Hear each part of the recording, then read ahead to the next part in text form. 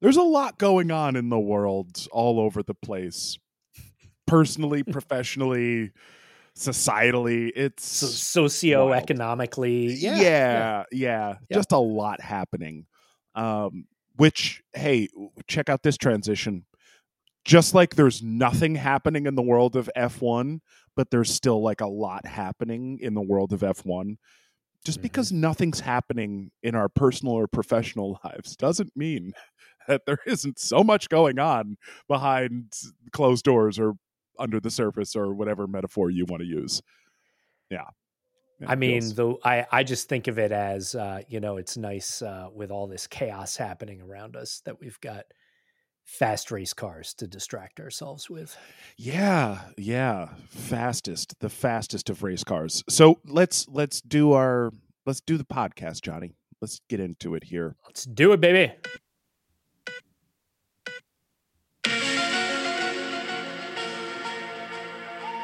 Welcome to the F1 Files, folks. This is our Formula One podcast. It is a couple of best friends who have loved F1 for so long, since we're little baby boys, peeing in beds. Yeah, I don't know why. I don't know why I went to that.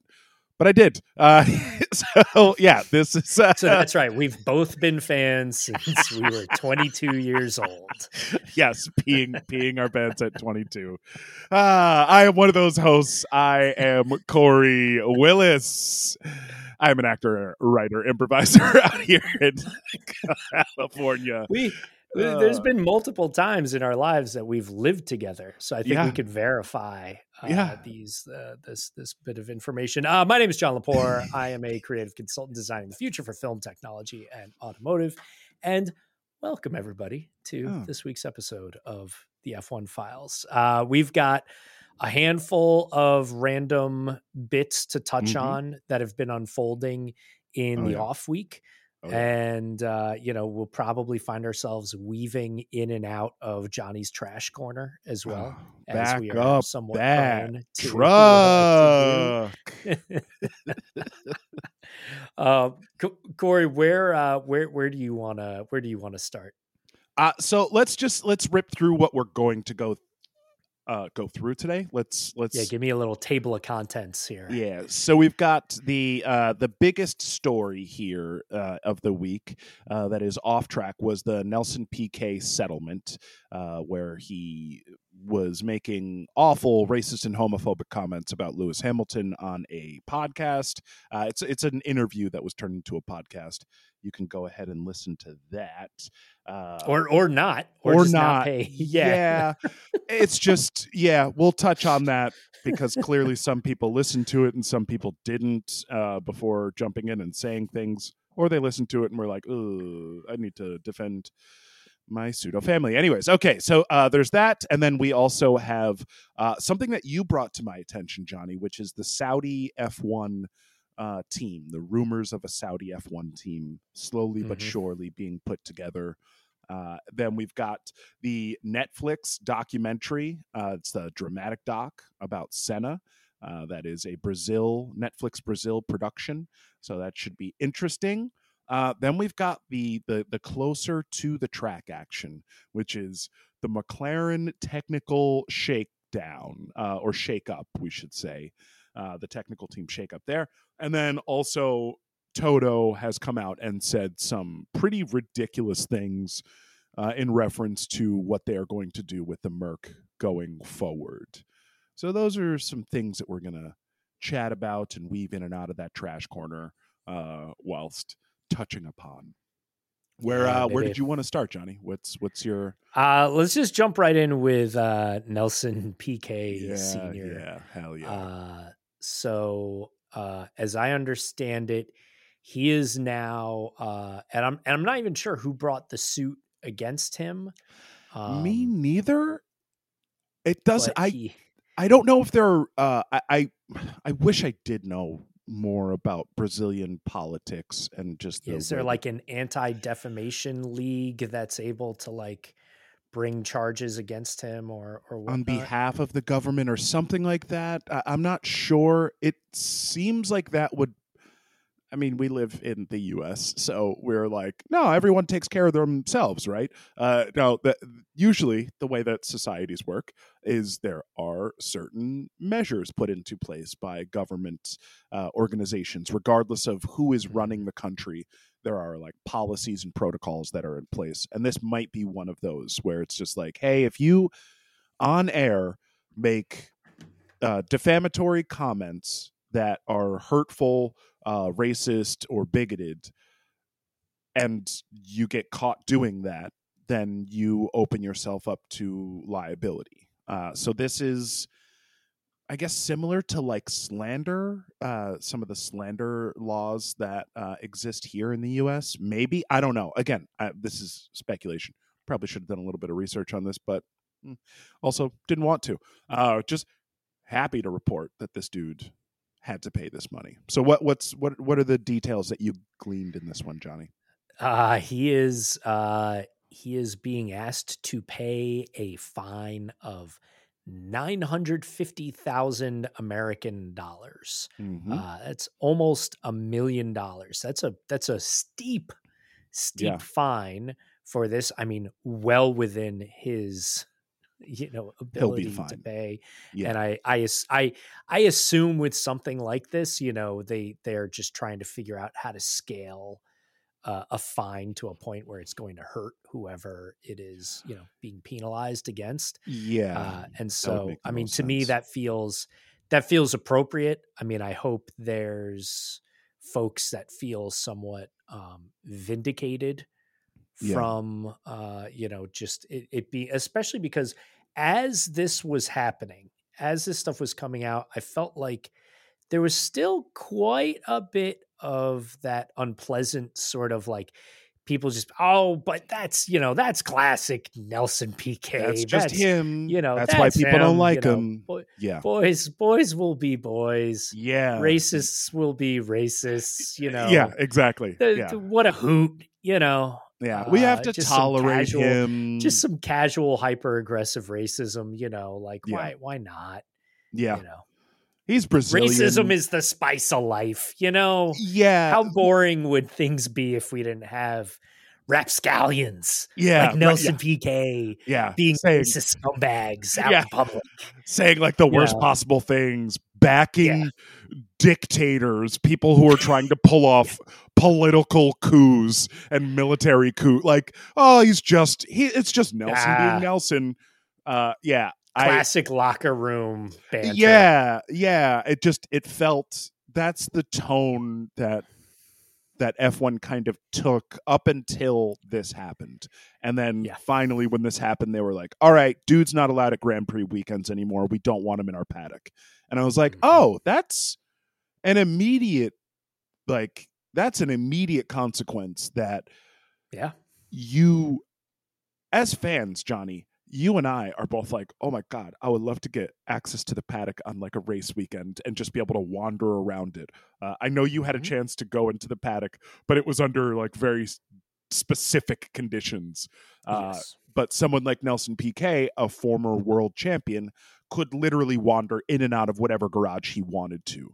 There wasn't, as long as he wasn't a brand ambassador for one of them, there would be literally, he could just go wherever he wanted. He could take comfort breaks in people's motorhomes, had access to catering, had access to facilities, had access to all these privileges. So to have those privileges revoked, just outright revoked for this specific reason, felt like a huge win in this sport. It's about the clearest way of saying like you're no longer welcome as a part of Formula One's culture. Exactly. Not just like you're not physically unwelcome. It's that we are going to do everything we can we will walk right up to the line of scrubbing you from the history of this sport. We're not going to remove your world titles, but we are never going to mention that you are Nelson Piquet Sr., two-time Formula One world champion. Like that title now gets dropped from your name. You are now just Nelson Piquet. And people have to go, junior or senior? Like you don't get to be this huge name anymore in the world. He was already absolutely despised by the vast majority of Brazilians, and specifically Brazilian F1 culture. People were like, we don't claim him. We haven't claimed him pretty much since we had an opportunity to throw our support behind Ayrton. So it was like, Nelson who? And that was beautiful. And that I think that might have provoked him into these like outbursts where he's like, well, I'm not getting attention, so I'll get attention any way I can. I mean, that's the way that immature people behave, and that feels like Nelson Piquet's pattern of behavior. So, yeah, good riddance. I'm glad that he got fined. It's quite funny to watch all of these now that we're in the meme culture, Johnny. It's so wonderful to see, quite literally, the idea of we can put Nelson Piquet's like actual fine, like government issued fine and like conviction. We'll put that next to the 2-time world champion statements, not Nelson Piquet statements. No, we're talking about his borderline son-in-law, Max Verstappen, being like, I know Nelson Piquet. He is not racist. It's like, a government says otherwise. Like his own government says that he's racist and homophobic. So you can shut up, Max. You can stop defending someone. And it just goes into that whole, like, I respect Max Verstappen as a driver. And that is where it ends. Like, I can't respect him as a person, as a human being, if he is going to defend someone who he isn't even blood related to. Yep. I get wanting to defend your blood. I fully get that. And trying to be like, no, there's good in him. No, dude, this is like, you're not even married to his daughter. You're not even married to her. And you're defending his racism. Also, look at just your entire existence, okay? Look at your existence. And I know that I don't mean to speak ill of Dutch people, but the people who have no self-awareness as people, as Dutch people, like, you just have to understand that racism exists in your culture, and you tend to perpetuate it because you deny its existence. So this is what happens when you are like, no, I didn't see anyone being racist.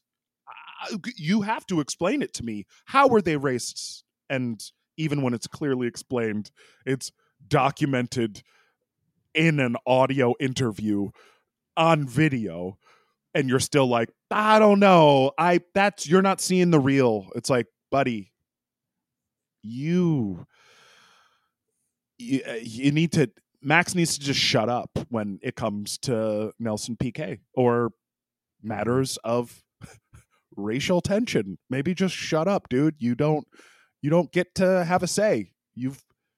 And it's not just because you're white and Dutch. There are plenty of other white Dutch folks who are like, yeah, no, I absolutely have something to say here. And I can see it, and I'll not defend Black Peter. I mean, folks, just look up the Christmas tradition of Black Peter in the Netherlands, and then try and explain to me how they don't have any racism that exists in their culture. So, again, not to send up all Dutch people, but you just can't.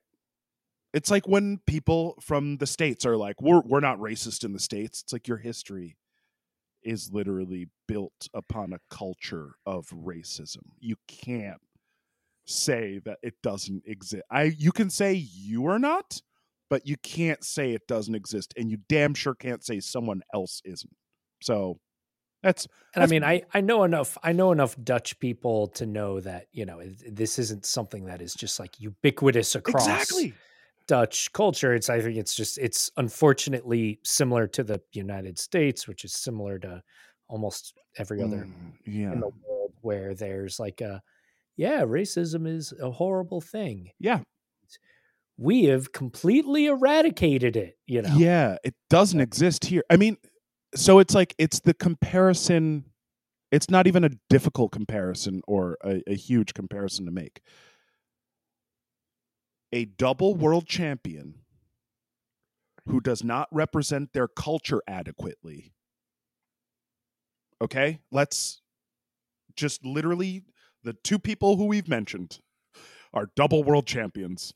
The two people we have mentioned were universally loved by their culture until someone went, hey, this is a pretty bad representation.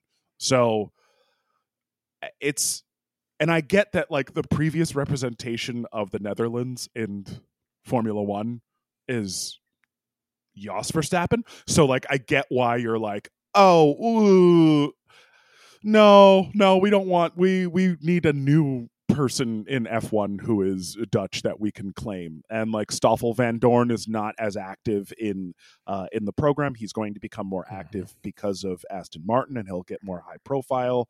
He'll get more attention. I mean, he's doing like the post show on F1, but Stoffel van Dorn, he's not the most charismatic person in the world.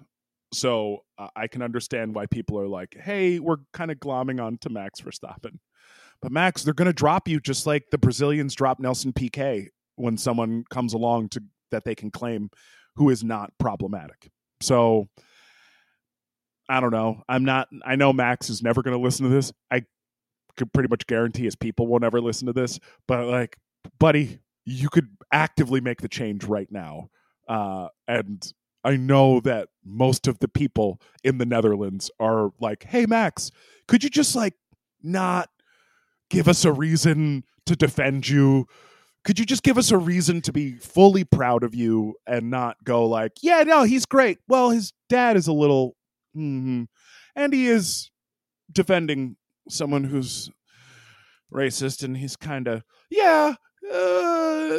So, just tighten it up, Max.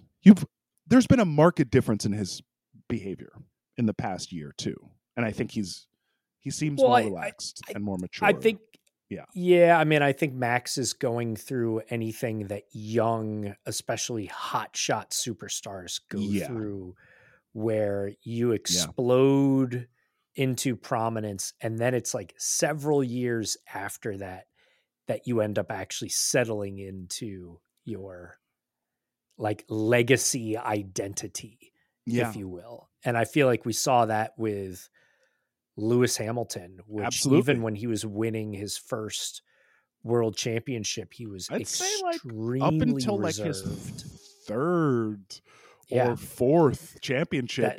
That was when he started to kind of come out of his shell a little bit. And be less of like, less of a person who walks around and honestly believes that their shit doesn't stink. And that is definitely the way that Max was acting. He's no longer acting that way. He's definitely showing a lot more humility. Lewis did the same thing. But you could tell with Max, you could tell it's not, it's not all coming from muscle memory. No, he's still about to fly off a handle at any moment, which I'm excited for, which I'm here for. I want to see I want to see his emotional state tested throughout the rest of the season. And we will. We absolutely will. Yeah. So speaking of testing his emotional state, let's talk about this Saudi F1 team, the potential for a Saudi F1 team. So where did you first hear about this, Johnny? So I stumbled across this via a couple of the like lower ranking outlets that are peddling lots of Formula One trash these days, of which there are more of than there have ever been in recent times. I went to search for this stuff, and they're behind, like a lot of these articles are behind paywalls. Like they have paywalls with these articles. I love it. Yeah, this one I'm going to say is this one's pretty rampant speculation. Take it with a grain of salt.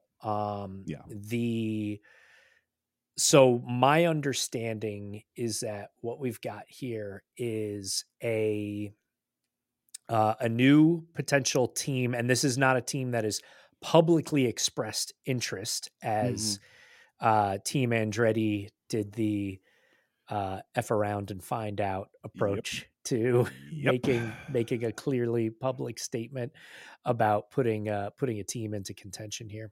And The murmurs are that there is a team that is coming together with more than anything else, Saudi funding. Yeah. And it may not ultimately be presented as a Saudi team. There's my understanding is that it's headed up by Craig Pollock, who previously had founded BAR, or British American Racing, which was like working with Honda to put a team together in the late 90s. Yeah. The rumor is that they're on their way in, and I found this to be interesting, which was that they are, one of their key tenets to their operation is that they're saying, like, we'll have all the funding, we'll pay we'll pay what it is. And whatever, I don't know if that means that they're going to pay the insanely high $200 million fee or the stratospherically high $700 million fee that has been mentioned around. But another key attribute that they are selling themselves with is that their approach would have a great emphasis on equality, diversity, and inclusion, meaning that their goal would be to have a 50-50 gender split across the entire team, across the whole organization. And they've even alluded to, like, and although we may not be able to implement this at the start, we would love to, our goal would be to have one female driver on our team, but also say that half of the personnel in the pit are female and whatnot. Yeah. Which is interesting. It sounds really, really good on paper. It does.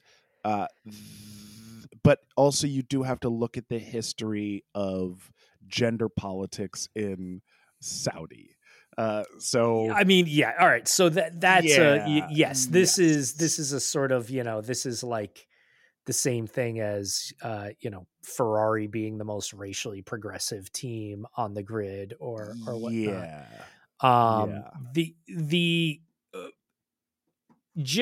But before even getting into the notion of, like, what does this mean for the Saudis? It's a really interesting play, but I do, I can't help but be skeptical of this approach, because it does seem like this sort of, like, I don't know, diversity washing sort of approach to just trying to have some reason to say, like, well, you can't not let us in. And, I mean, hey, not the, if your strategy is to make sure that you're accepted at all costs, I mean, I guess that probably provides you some form of strategic advantage.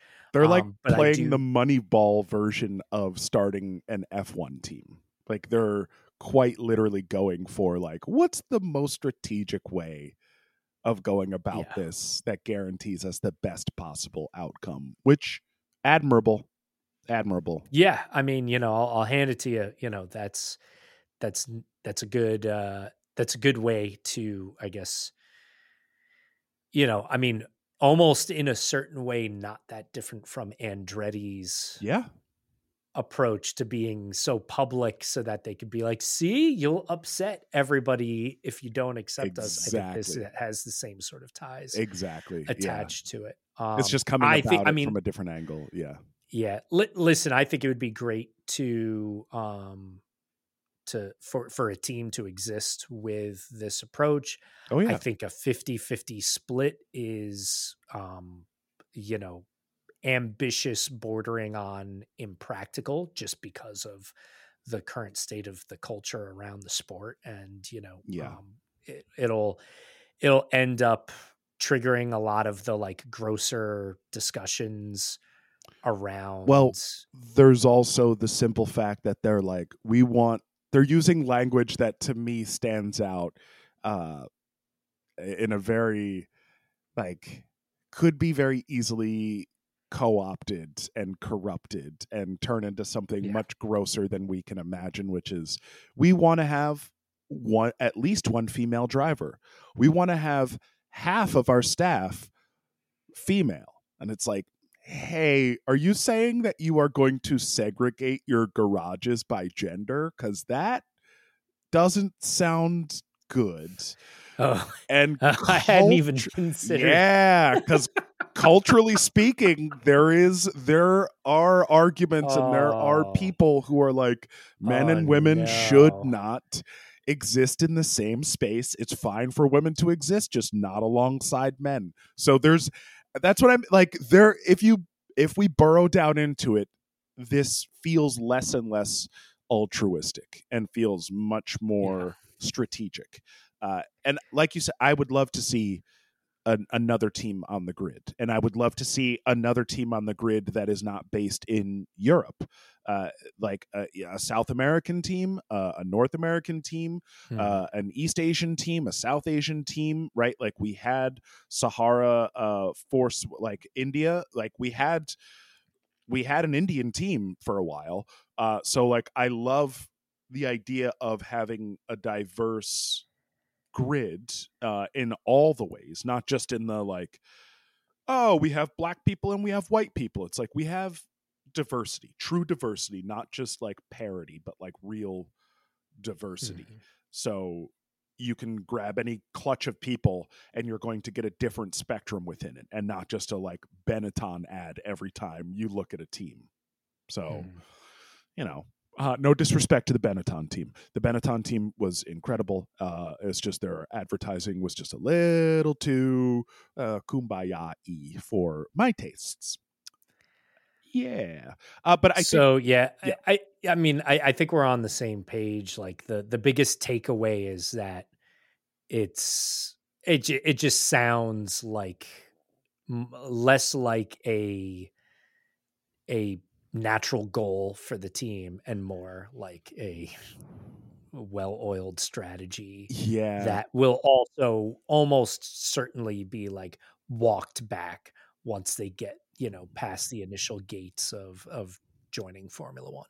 I just can't. And I draw the parallel, like almost every modern automotive manufacturer has made some sort of statement along the lines of like, we're going to make nothing but electric vehicles by the year 2030 or 2035 or whatnot. And that is not going to happen. Like in the year 2035, we won't have an electrical grid that can support nothing but electric vehicles being sold. Like there's all sorts of other things that are like, once you get just like a few millimeters past that statement, you could start to uncover all sorts of reasons that it's just not going to happen. This is never going to work. Yeah. This is just It's not even a pie in the sky. It's like a dream that you had. Like it's just not. It's not that it's unattainable. It's that let me be clear. I'm not saying that I don't think it's possible for there to be a Formula One team that is 50% mixed gender.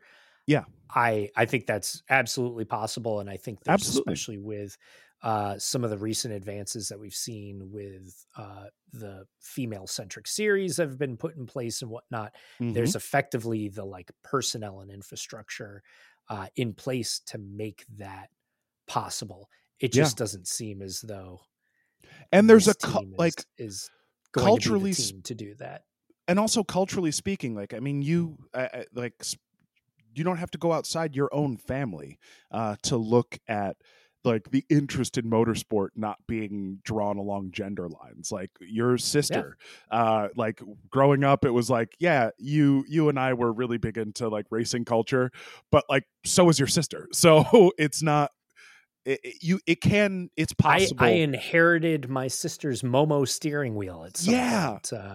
Like it's not for sure. It truly is there's a way to do this that includes women and people who identify as women in this into this sport who don't but it doesn't have to be this like huge, this is the diversity team. Like that just doesn't feel good at all. Speaking as someone who is when I'm lumped into groups, it's like, look, we have diversity. It's Corey's here, and it's like, well, no, I don't do that. Like that doesn't feel good, but there is the possibility of setting this up. I know that we're moving on here, but I have to go back to your perfect pun that we just ran right past, which is this is a well-oiled machine. We're talking about a Saudi team put up by Aramco money. Johnny, you nailed that.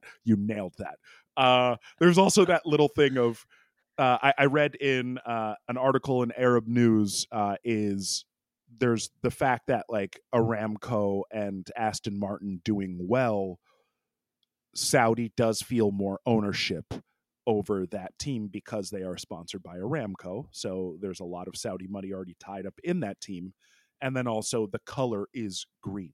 It's like the Saudi green. Mm-hmm. And I know that that's not, and that's more than a happy accident that Cognizant and Aston Martin were like, well, we're green. Yeah. Ooh, our money is coming from Saudi. Their house color is green. So there's already it by proxy. There's already a Saudi team in F1. There's a team that without Saudi money would not be doing as well. I mean, Lawrence Stroll, you're a billionaire tycoon, but if you've got literally a whole country that is really, really good at pulling oil out of the ground and they want to sponsor you, like, yeah, that's going to make your billionaire tycoon money go a lot further because you can invest it in their company. They can invest in you. They can like, it's a good, I think what they're doing with Aston Martin right now is a good fit for Saudi. I think the idea of putting a new track in Qiddiya, which is another track that they're looking to do the Saudi Grand Prix at. They're going to take away the Jeddah Street Circuit. I guess maybe. Is that locked in yet, or is that's something that's an early proposal, right? I think what I know about the Saudis is they will build it.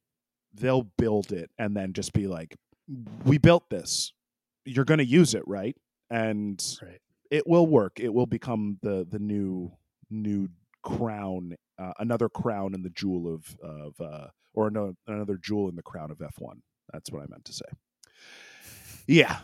So let's. I wanna jump. Let's bookend this with the Senna stuff.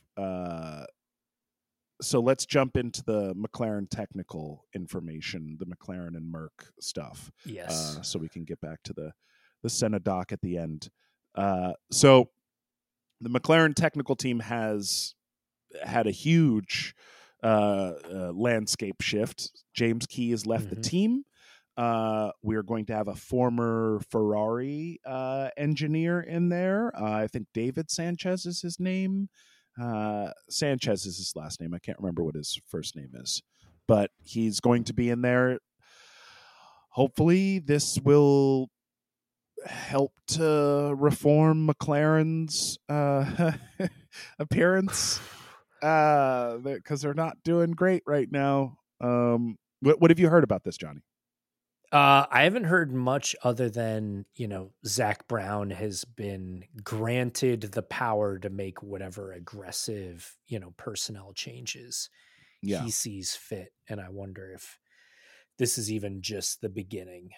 Yeah, if of this that isn't process. Yeah, it comes at a bad time for McLaren just because their performance is so lackluster. They promise that this is all part of the plan. That when Andre Stella took over, the idea was to kind of disband the technical team or the technical director position and make it more of like a committee. And this is a result of Adrian Newey when he was working for McLaren. All of the power was centralized in Adrian Newey, and people were like, we can't have just one man running our team because if he leaves, we're screwed. And also, if he goes in the wrong direction, we're screwed. Which one of those things happened. Adrian Newey left, but he never really got it wrong. So There's that. And then when he did leave, you may remember something that we discussed earlier about a GP2 engine.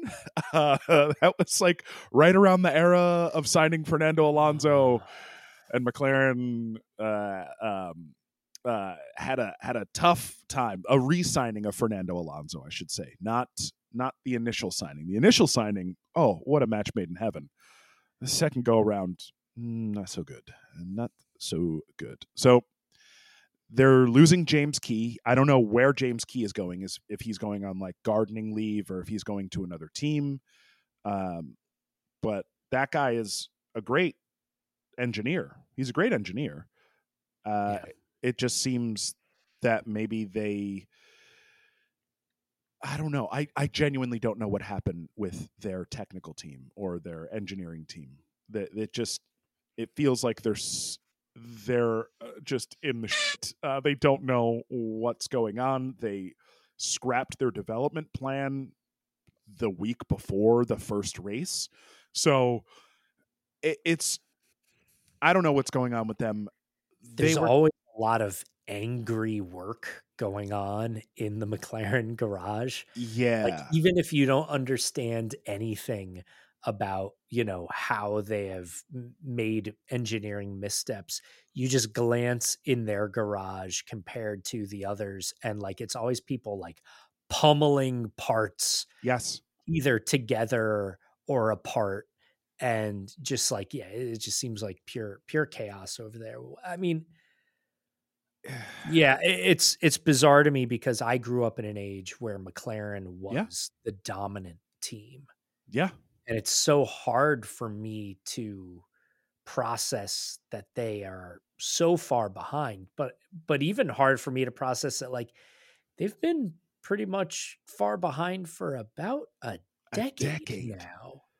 Like we talked about Ferrari and the drought of Ferrari getting podiums and the drought, other than Seb winning a few, not a few races, a whole bunch of races in 2019.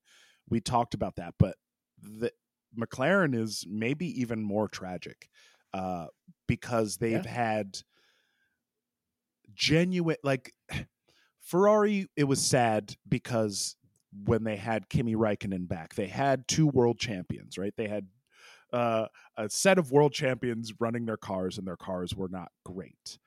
But they were older, longer in the tooth world champions, people who had won world championships, and Kimi had literally left F1 and came back, right? And Seb had shifted and was kind of like not doing so great against a new hot shot Max Verstappen. So he went to Ferrari.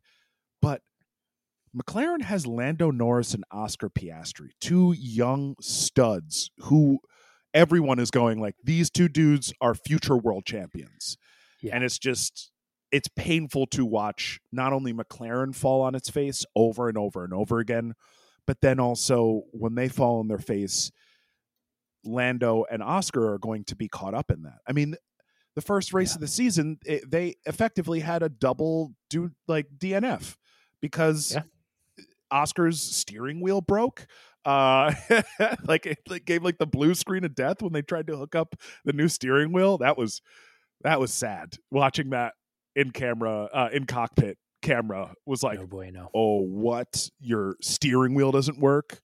And then Lando having to have his air like in the system, in his actual engine, like topped off, not his tires topped off. Like they were losing air pressure in their engine system. So it's really troubling.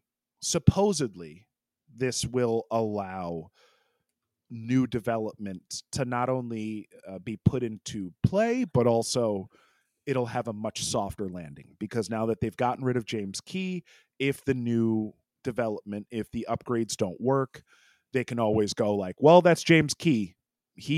This was his fault.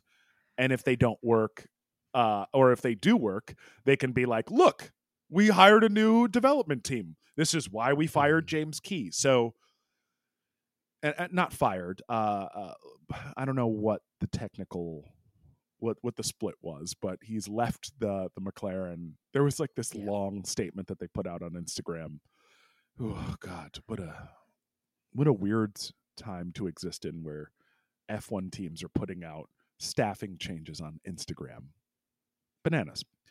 So it's not just, I mean, Corey, this is like across every industry that we're seeing. And, you know, we talked, I think it was last episode or the episode before, about the mega cringy Mercedes statement and whatnot. But like, you know, I saw, you know, movie directors and movie stars are like going on social media to beg and plead with people to go out and see their movie, or to explain. And Johnny is talking about Zachary Levi. I need everyone who's listening to this podcast to look up Zachary Levi's straight to camera desperate pleas for people to go watch the Shazam movie, which is try to explain why Shazam is better than John Wick and whatnot. And it's just like incredible. It's incredible. He looks like he's gonna cry. Like, yeah. Oh God. Yeah. It is across every industry. Social media. It's just so funny because we're gonna look back on this. I assume we're going to look back on this and then be like, oh my God, what were we doing? We were so full of ourselves. And I don't just mean like F1. I mean society in general is going to look back on this and be like, eesh. I mean, roller discos. You look back on roller discos and you're like, wow, that was some corny shit. But it was actually kind of cool. Like, people were having fun and socializing. There's nothing cool about social media. There's nothing that we'll look back on and watch someone like dance on a city street and go like, yeah, that wasn't that was like art. They were doing art. So yeah, it just sucked to see it. It sucks to see it, and it sucks that they felt the need to put out a statement on Instagram in this like very serious and dramatic tone. So speaking of art, there was, so this past week was Ayrton Senna's birthday. Yes. Would have been his 63rd birthday. Yeah. Nice to see always a string of sort of, you know, tributes and remembrances and whatnot. Yeah. Thought this was interesting. Netflix made a formal release talking about having landed on a star to play Ayrton Senna in a nonfiction sort of like bio doc. Yeah. Six-part series. 6-part, I guess, you know, is that like a television show or a mini series or a movie with lots of digital intermissions? I think whatever it is. It's like it's I think halfway between the UK television series, like a season of a series, and like the one-off stuff that you see here in the US, where it's like a single documentary series. I'm excited for it. We will see this series. The title is going to be Senna. There's a Brazilian actor, Gabriel Leone, who has like, you look at a picture of him, he's got a little bit of the Senna look, but I think if you look at just the eyes, if you imagine the helmet going on and just being able to see the eyes, it's like, oh yeah, that's 100%. I did the same thing, Johnny. I was like, I hope they didn't just arbitrarily pick a Brazilian like heartthrob to play Senna, because hey, if you look at old footage of Senna, that man is just so sexy in every way. He's just just in every way. You just can't. You look at him and you're like, oh my God, that man he's everything. So the fact that they like got someone who is also like a heartthrob, I was a little nervous, and then I did I put my hands up to like the screen and I like covered the rest of his face, and I was like, yep, that's Ayrton. That's Ayrton's like. It's so weird. But you nailed it, Johnny. It's exactly what it is, though. They're like, oh, he's going to spend so much time in that helmet, and he needs to convey so much intensity with the way he looks and like digests things through his eyes. And I'm excited to see this. Also, just the fact that Vivian, that Ayrton's sister, first of all, I know that there is no one comparable to Ayrton in the US, or really any other culture that I can think of. There's no one who is as revered, as universally revered by a culture as Ayrton Senna is, and to the point of where the entire culture is so fiercely protective of Ayrton that they will not release any footage of this man. This man had, if you look at like Schumacher, you look at that documentary, that man had a video camera, and like, he had his own video camera that he would film his family with. Ayrton had his own video camera. His family members filmed him. His family members took pictures of him. They have audio recordings of him. None of that is available to the public because he is so guarded by Brazil as a cultural icon, as a true cultural icon. It's like, you can find when people, he passed, the country shut down 2 formal days of mourning. Like the whole not like like the banks were closed. No one went to work. No one did anything except mourn this man. So he's singularly responsible for the literacy rate in Brazil being as high as it was, because he was like, oh, I'm making a ton of money. I know that there's like a lot of illiterate, poor people. There's like a huge class struggle in Brazil. And he very quietly, but very deliberately tried to put an end to that, and continues to through his sister's philanthropic work to this day. So like, this man is so important to the Brazilian culture. The fact that that Netflix Brazil is the entity that is allowed to do this should be an indicator. Netflix is one of the most powerful media companies on the planet, and even they couldn't partner with a local component. Like, without Netflix Brazil signing off on this, there's no way that this would be happening. There's just no way, because there's clearly a personal connection between Vivian and someone who's on that Netflix crew, and like, it sounds like she's sitting in on the edits. She's sitting in and making sure that all of this is like tonally correct and honors her brother's memory the way that it should be memorialized. And I have to agree. I'm such a huge fan of Ayrton, and such a huge fan of like the cultural phenomenon that he created within his country. He's one of the reasons I am a fan of so much of Brazil. He's a reason I'm learning Portuguese. I am so excited to have like a decent grasp on the Portuguese language, because I will get to watch this and understand the nuance of it. And I know like a ton about the culture, a ton about the music, and it's all because of Ayrton. Like, it has everything to do with him. So I love that they're doing this. And I think it's one of the coolest things that they could do.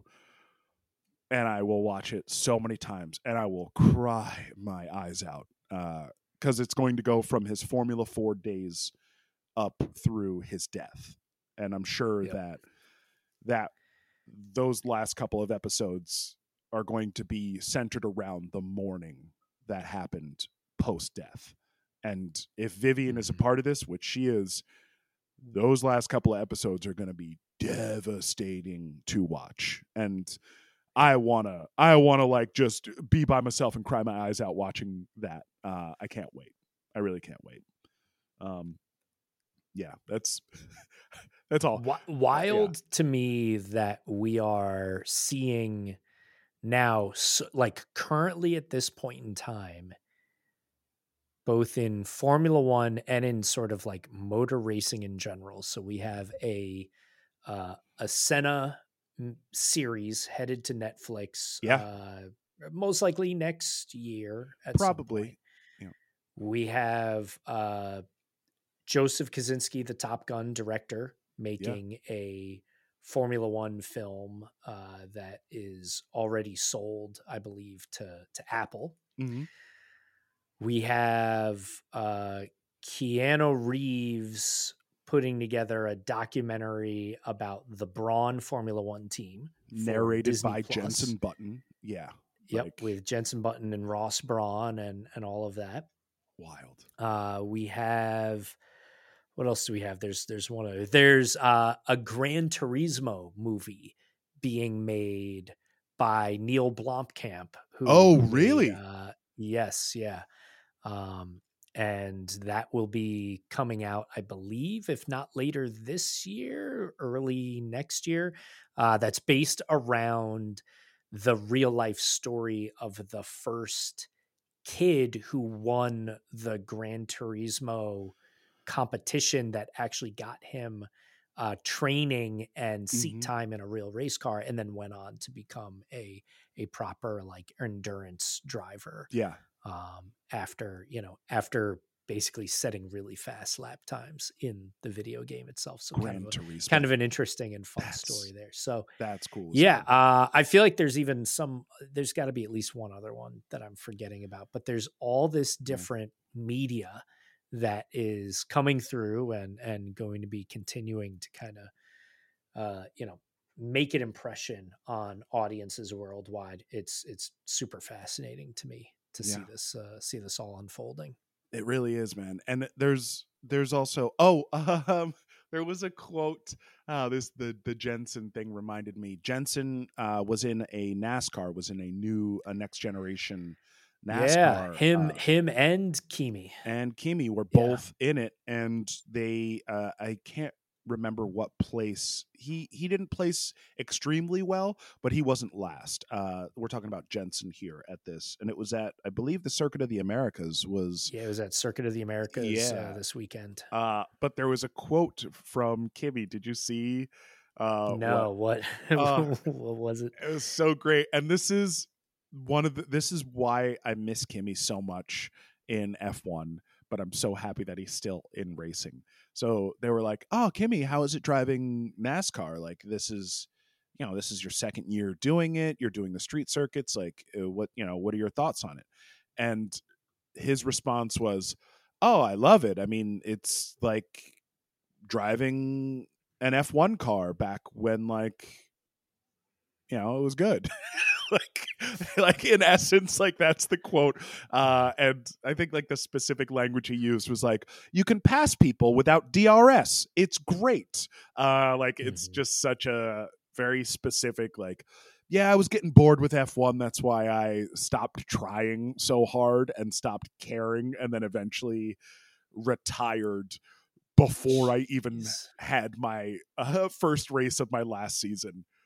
That was so funny. The Abu Dhabi thing, did you see that, where they like opened up all the cards and they were like, "Oh, what are your predictions for this year?" And Kimi's was like, "I'm retiring."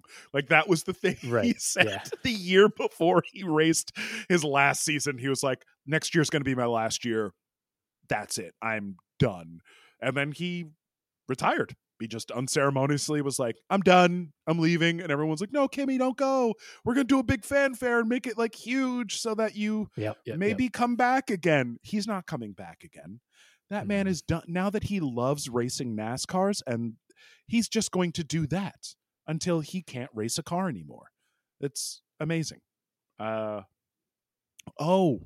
last thing, Johnny. We've spent a lot of time in the trash corner. We are crawling out of the trash, but much like Bill Paxton, as he's trying to do one last heroic moment in the movie Aliens, Toto Wolff has like reached up out of the trash and like grabbed the side of our face and pulled us down back into it. So Toto. Oh yes, yeah. Back into the trash. Back into the trash. So Toto came out in a statement at after the Jeddah Grand Prix, where people were like, "Hey, you're looking to change the way that the car is. You're looking to like maybe scrap the side pod, the zero pod idea. There are rumors that this car is going to look a little bit like a Red Bull. Are you okay with that?" And Toto was just like, I just want a fast race car. I don't care what it looks like. If it looks too much like the Red Bulls, we'll put a little bull sticker on it and I'll have no shame about it. And it was just like the most Toto thing you could do in that moment, which is they were trying to like get him and trying to like maybe make him swallow his pride a little bit. And he was like, no. You're not the only one who gets to watch me swallow my pride. This whole banquet hall gets to watch me swallow my pride. And I'm going to do it while standing on a table. And it's like, all right, Toto. Yeah. No, I like that. I like it. His like, yes, we'll be the best at being cheaters. Yep. We'll just be it's like, oh, you want to okay, cool. We'll do it. We'll do exactly what you think we're going to do, and we'll do it better than them.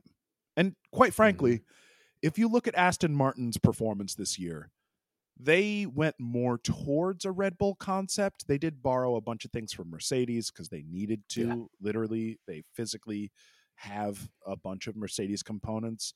They need the pull rod and push rod suspension setup because of the way the transmission is in the back of that car. So they have elements from Mercedes.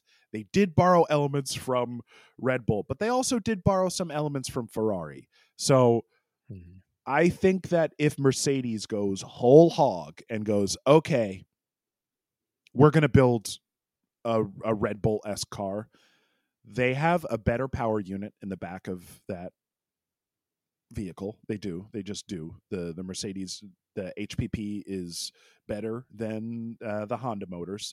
That's just, they've been doing it for longer and they're better at it. For Christ's sake, they had to underclock their motors at the start of a season just because they were like, we are 2 seconds faster than the whole field. We are going to, the FIA and F1 are going to change the rules because of us. And so like Mercedes will come in and decimate Red Bull in a car that has the same exact setup with the same exact aerodynamic, and they go in the same aerodynamic direction. I truly do believe that. Just like they decimated them at the start of the hybrid era, they went with this concept, didn't work. They're willing to swallow their pride. Toto is willing to swallow his pride in front of everyone and do it while like staring Christian Horner right in the eye. And I'm so happy. I'm so happy that he came out and said that, because Lewis can say whatever he wants.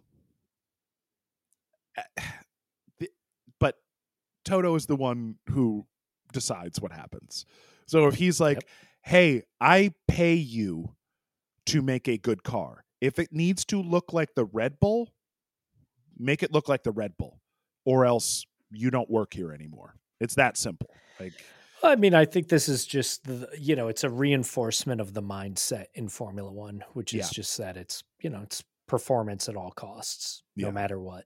And again, I'm still bewildered that it took them this long, a full season of complete failure to then, look at themselves and be like, well, we should try some different approaches here, maybe. But hey, whatever it takes. So I like the idea. I mean, I particularly love the idea of like, we're going to put a little bull somewhere on the car. Like, to me, it makes me think of like, writing silly messages on the tips of bombs that are being dropped by fighter jets and whatnot, Dr. Strange-esque that just like gleefully being like, we're going to destroy you, is delightful.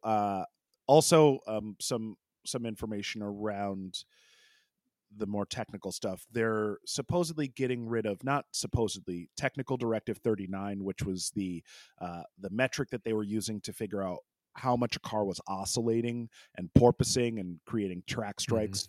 Apparently that is being suspended, so the Aussie GP will be the first Grand Prix since the anti-porpoising directive was put in place, that teams will now potentially, we may see a Ferrari that's running a little bit lower. We may see a Mercedes that is allowed to change their setup. We may see an Alpine that is much faster because the porpoising is allowed. And keep in mind, Ferrari had a ton of porpoising last year. They were the fastest car outside of the Red Bull. So it's doable. It can work. It just depends on the car's setup and the direction of the design of the car. The Mercedes, it did not work for. It just didn't. It combined with a bunch of other things that just made the car undrivable. But the setup window for the Ferrari with porpoising was pretty damn good. It won the first 2 races of the season with the porpoising issues. So I'm interested to see what that looks like. If this means that Ferrari is going to, and this is Formula One being like, Red Bull's running away with it. We need to maybe look at the directives we put in place to that may have had an unintended consequence of making Red Bull supremely dominant and everyone else uncompetitive. So the suspension of that technical directive, pretty important. We'll see what it looks like. We'll see if these cars are bouncing off of the track in Australia. Is that a bumpy track? I can't really remember. It's a street circuit, so it probably is. Yeah. But it's like it's similar. I mean, it's a street circuit, but it's similar to the Canadian Grand Prix where it's like a purpose-built street circuit. Yeah. So yeah, we'll see. We'll see. Anything else from this week, Johnny, that stuck out? Not much else, but yeah, excited to get into Melbourne. Yeah, this upcoming weekend. Yeah, I can't wait to see the homecoming response for Oscar Piastri. That's going to be so fun, and I really do hope that McLaren. I know they're probably not going to, but I mean, he qualified 8th last race, and then finished outside of the points. But I think that there's a good chance that if he has a good setup, he doesn't have a lap 1 incident like he did in Jeddah, that we'll see Oscar Piastri score his first points in Australia. I feel I have confidence there, Johnny. So what do you think? What do you think now with a week elapsed between Jeddah and now we're in race week? What do you think prediction-wise? Where are we? Who's going to shock us in Melbourne? I think we're going to start to see sparks fly between Checo and Max. Yeah. I think that's going to be the story of the race, is them butting heads against each other and going to war, mid-race or maybe even whatnot. On lap 1. Because they're going they'll qualify first and second. Yeah. If there's no issues, that's the only reason that they didn't qualify first and second in Jeddah was because Max had a drive shaft issue, or else he would have either been first or second right next to Checo, and they would have been battling. So I agree. I think we're going to see some sparks between the two of them. Then otherwise the entire rest of the field trying as hard as they can to hold Fernando off the podium, but he's still gonna fight his way up there. Yeah. I think that we are going to see Haas. I think we're going to see a double points finish from the Haas boys. I have a good feeling about them. I have a good feeling. They've been putting in good work and consistent work. Hulkenberg's been qualifying really well. Magnussen has been racing really well. And Hulkenberg, I think, is back up to, this is the 3rd race. He'll be in great form for the Grand Prix, I think. So I think we're going to see some Haas action. I hope we see Piastri at least getting 1 point in there. I think we are going to see fireworks between Lewis and George. That's what I think. I think the last race kind of hinted at it. And I think that this race, if they have similar setups, if they have the ability to own the same part of the racetrack at the same time during the Grand Prix, we're going to see some interesting racing between those two. Respectful, but I think it will be much more aggressive. It showed last week when they were like, "Oh, George got the podium. That's great, right?" Yeah. And Lewis was like, "I don't know how that affects me." Sure. And I was like, "Oh, I love it. I love that, like, the novelty of having your new teammate win a race is gone. And now all you're doing is being like, well, I do need to finish ahead of my teammate, and I am faster than him." He, like, made some allusions to that last week. So it's interesting how close it is, the difference between, you know, having your younger teammate under your wing and then like that comforting wing slowly becoming like a headlock that you try to put them in. Yeah. Just being like, come here. Let me show you how to do this. It's just really, So I'm excited for that. I think the Ferrari boys will maybe be the third step on the podium. I think we're probably going to have a Max and Checo 1-2 though. I think that's probably what's going to happen here, especially with 4 DRS zones in Melbourne. Yeah. The Red Bull was 20 kilometers per hour faster, or 20 miles an hour, 10 kph, 20 miles an hour faster than every other car with its DRS open. I've got an idea. Why don't we just make a podium that instead of having 3 steps has 5? That's great. We just do that. Or it's easier to sort of ignore the first 2 steps. Or 2 podiums, one for the Red Bulls and then one for everybody else. Like the Red Bulls can have their celebration and drama, and it'll be cheaper because there'll only be 1 step up on the podium, so you don't have to have multiple steps.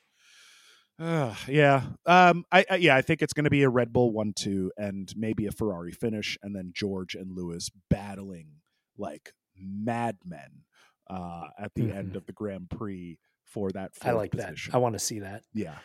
I'm here for that. Me too. I think Alonso, I've left Alonso out. He's like maybe the most. All right. So if Max and Checo aren't a 1-2, I think that it's going to be Alonso top step. I'm going to keep pushing for Alonso wins every single week, folks. That's what's happening here. I want Alonso on the top step. I want Max or Checo second, and I want the one of the Ferraris, preferably Carlos, third. God, I just want to see that so bad. Hey, if both of my predictions come true, it could be that Max and Checo take each other out, and then it's Alonso followed by 2 Ferraris. Yeah, that's entirely possible. All right, well, we'll see that at some point this season. Yeah. I'll just say that if not in Melbourne, we will see that at some point this season. No way. There's no way that those 2 will not take each other out, or at least one will take the other out. Hopefully, it's Checo taking out Max and just stirring up the most angry hornet's nest ever in that garage. Well, what do you think? Has the stock gone up this week? Has it gone down? Has it plateaued? Where are we at, Johnny? Yeah, I think the stock has gone up, particularly because of this NASCAR race at Circuit of the Americas, a Formula One track. Yeah. And throughout that race, I know it was constantly spoken to that they had Jenson Button, Kimi Räikkönen, former Formula One drivers in those rusty old NASCARs. Yeah. And was Juan Pablo there too? Was JPM in that race as well? No, I don't know. I don't know. He's Indy right now. He's in Indy. Right? Is he still Indy? I'm bad outside of me too. F1, or I'm bad with my Indy and NASCAR in particular. Yeah. But I think it's good to see the sport getting a little more access in some other more unconventional ways. How about you? Yeah. What do you think? Stock go up? I think the stock went up. I don't think it went up as much as we would have liked it to, or as much as we've seen it in the past few weeks or even months. I think there is a little bit of a dip because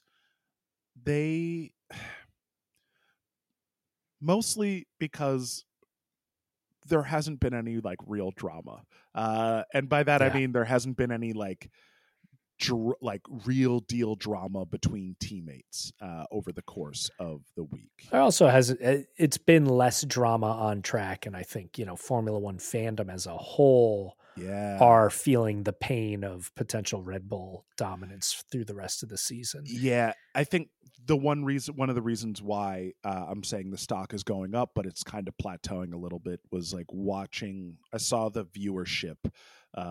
Like the Sky F1 viewership was like 880 million people watched the first one or something like that. And then it was like 500 million watched the second race because they were like, the Red Bulls are just going to run away with it. And I think that's the fear of F1. The reason they're bringing back that technical or removing that technical directive. And also there are rumors about maybe reining in Red Bull with regulations next year, which sure, whatever. We'll see. There's only 1 year left, really. I'm already in 2024, but like there's really only 1 year left as far as the development window for these cars. So changing the rules now, I don't know how effective that will be because Red Bull's already getting hit with cost cap reduction in development. And then I don't know that they'll be easily stopped. I'm happy for everyone to try. Yeah, absolutely. Throw everything you got at them. But unfortunately, and that's I think the saddest part of this is that everybody is seeing it as like, cool, what's the next window going to be? 2026 when there's a major reshuffling to the rules, to the formula. Foregone conclusion. Yep. Oh, also foregone conclusion. Last little bit here. Porsche has officially been like, we're done. We're not doing F1. Yeah. It doesn't make sense for us to do it. So we're not going to see Porsche in F1. Another almost for Porsche, but they're not going to make it in. So that kind of sucks, but I get it. Doesn't really make sense for them. Mm-hmm. All right, Johnny, where can the folks find you out there in the world? You can catch up with me anytime via my home base, which is johnnymotion.com. Corey, where can the folks find you? You can track me down. I am Burn Corey Burn on Instagram and TikTok for as long as we are allowed to have it here in the United States of America. We are also on Twitter and TikTok as the F1 Files, so you can track us down there. Johnny, I'm going to update my website so that I can start just plugging my website instead of all these social media things. Because like we said, we'll look back on this in years and years and years and go like, oh my God, that's so gross. I can't believe I was actually like genuinely telling people to go check out my TikTok page. What? It's like how I feel about Facebook now, where I'm like, oh my God, yeah. Oof. Corey, how about this? What if years from now we're looking at it and we're like, we used to be dignified. Yeah. Having people look at our TikTok pages and whatnot. And now we just, I don't even know how to imagine what it is, but we just, ourselves out onto some sort of, metaverse, artificial intelligence powered OnlyFans, sort of situation. Like that's beamed directly into people's skulls and it doesn't even. Yes, exactly. God. Yeah, you're probably right, Johnny. We are going to go in the opposite direction. If you want to catch up with me, log into my thoughts in real time anytime you want. It helps me have some accountability for trying to keep my thoughts on the rails. Oh, God. So just, I'm going to say the name of the newest platform, or the platform that we're speaking about, is going to be called STEM. And it's because it's plugged directly into your brainstem. Oh, God. All right, folks. Well, wonderful. Yeah, that's a perfect place to end it. Uplifting note. Yes, too. yes. Dystopia is our future. All right. Well, folks, you can catch up with us the next time. And we promise we're going to catch up with you the next time after the Australian Grand Prix. Right here on these F1 files. Yeah. Oh, so gentle.